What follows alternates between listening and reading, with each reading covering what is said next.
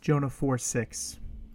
Now the Lord God appointed a plant, and made it come over Jonah, that it might be a shade over his head, to save him from his discomfort. So Jonah is sitting out away from the will of God with bitterness in his heart, and he is waiting to see what God will do. And before God relents from his destruction of the Ninevites, he shows Jonah incredible mercy. And the first thing we want to note is that God himself is the one who appointed a plant. We saw this language with the fish in Jonah chapter 1, verse 17. The Lord appointed a great fish to swallow up Jonah. And so God is the one that's orchestrating these events. He is in control of nature and making it work in such a way that he can teach us a lesson. And so the second thing we want to note from this first phrase is Yahweh God, or the Lord God. And this title only shows up once in the book of Jonah. And it's both the personal name of God, Yahweh, which is often written as Lord, capital letters, in our Old Testaments in English. So we've got Yahweh, God, and God is Elohim. It's the word that is used primarily when it's for example, in chapter 1, in relation to the mariners on the sea. When it's not the personal name of God, it's the name God, or God overall, the universal indicator that God is transcendent overall. And so it's just an interesting transition here that for the rest of this chapter, we're going to see a lot of Elohim. And that's just a signifier of the universal nature of God's mercy to both the Ninevites and Jonah, this Israelite. And it's not just God acting in his covenant with Israel, his people, but it's God acting as God over all. And so he appoints this plant. This plant rises up, and it causes a shadow or shade over Jonah's head. It's interesting that in verse 5, we saw Jonah building a booth, and he's sitting underneath it in the shade that it provided. But God provides this extra shade, this plant. And he causes it to rise up and provide a shadow over Jonah's head.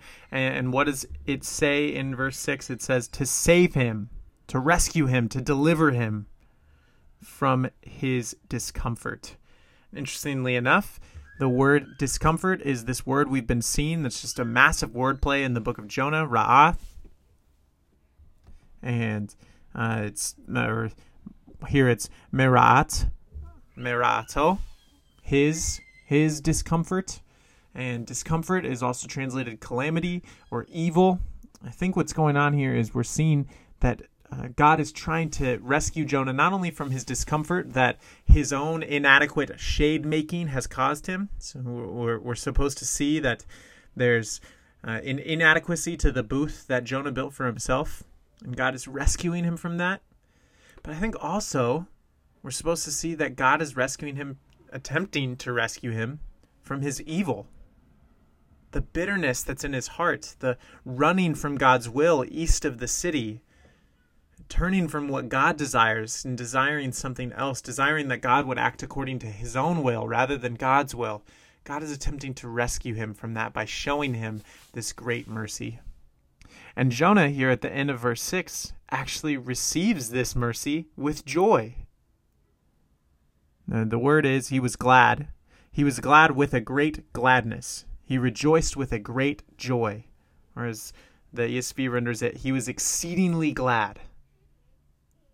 And so Jonah receives this divine gift of mercy, and then he rejoices over it. And we'll see what happens in verse 7 and verse 8 when the plant is taken by the worm, what happens to Jonah.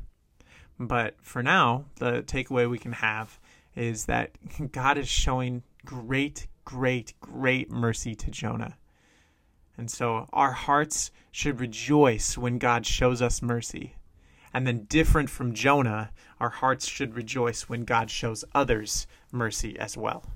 And that's the first piece of this lesson that God is trying to teach Jonah and teach us here in verse 6, is that we should rejoice at mercy when we receive it and when others receive it. So, oh God, would you help us to rejoice at the sight of your great mercy? Would you help us to find gladness in receiving mercy when it's undeserved, when we receive it? And then also in your showing of mercy to others, would we rejoice and not grow bitter in our hearts toward you or towards those that are receiving your mercy? So would you help us to rejoice at the sight of your great mercy? It's in Christ's name I ask this, who is the picture of your justice and mercy meeting in perfection. Would our hearts rejoice at the sight of Christ and at the sight of those who will receive him? So would we rejoice at the sight of great mercy? In the name of Jesus I pray. Amen. And that is Jonah chapter 4, verse 6.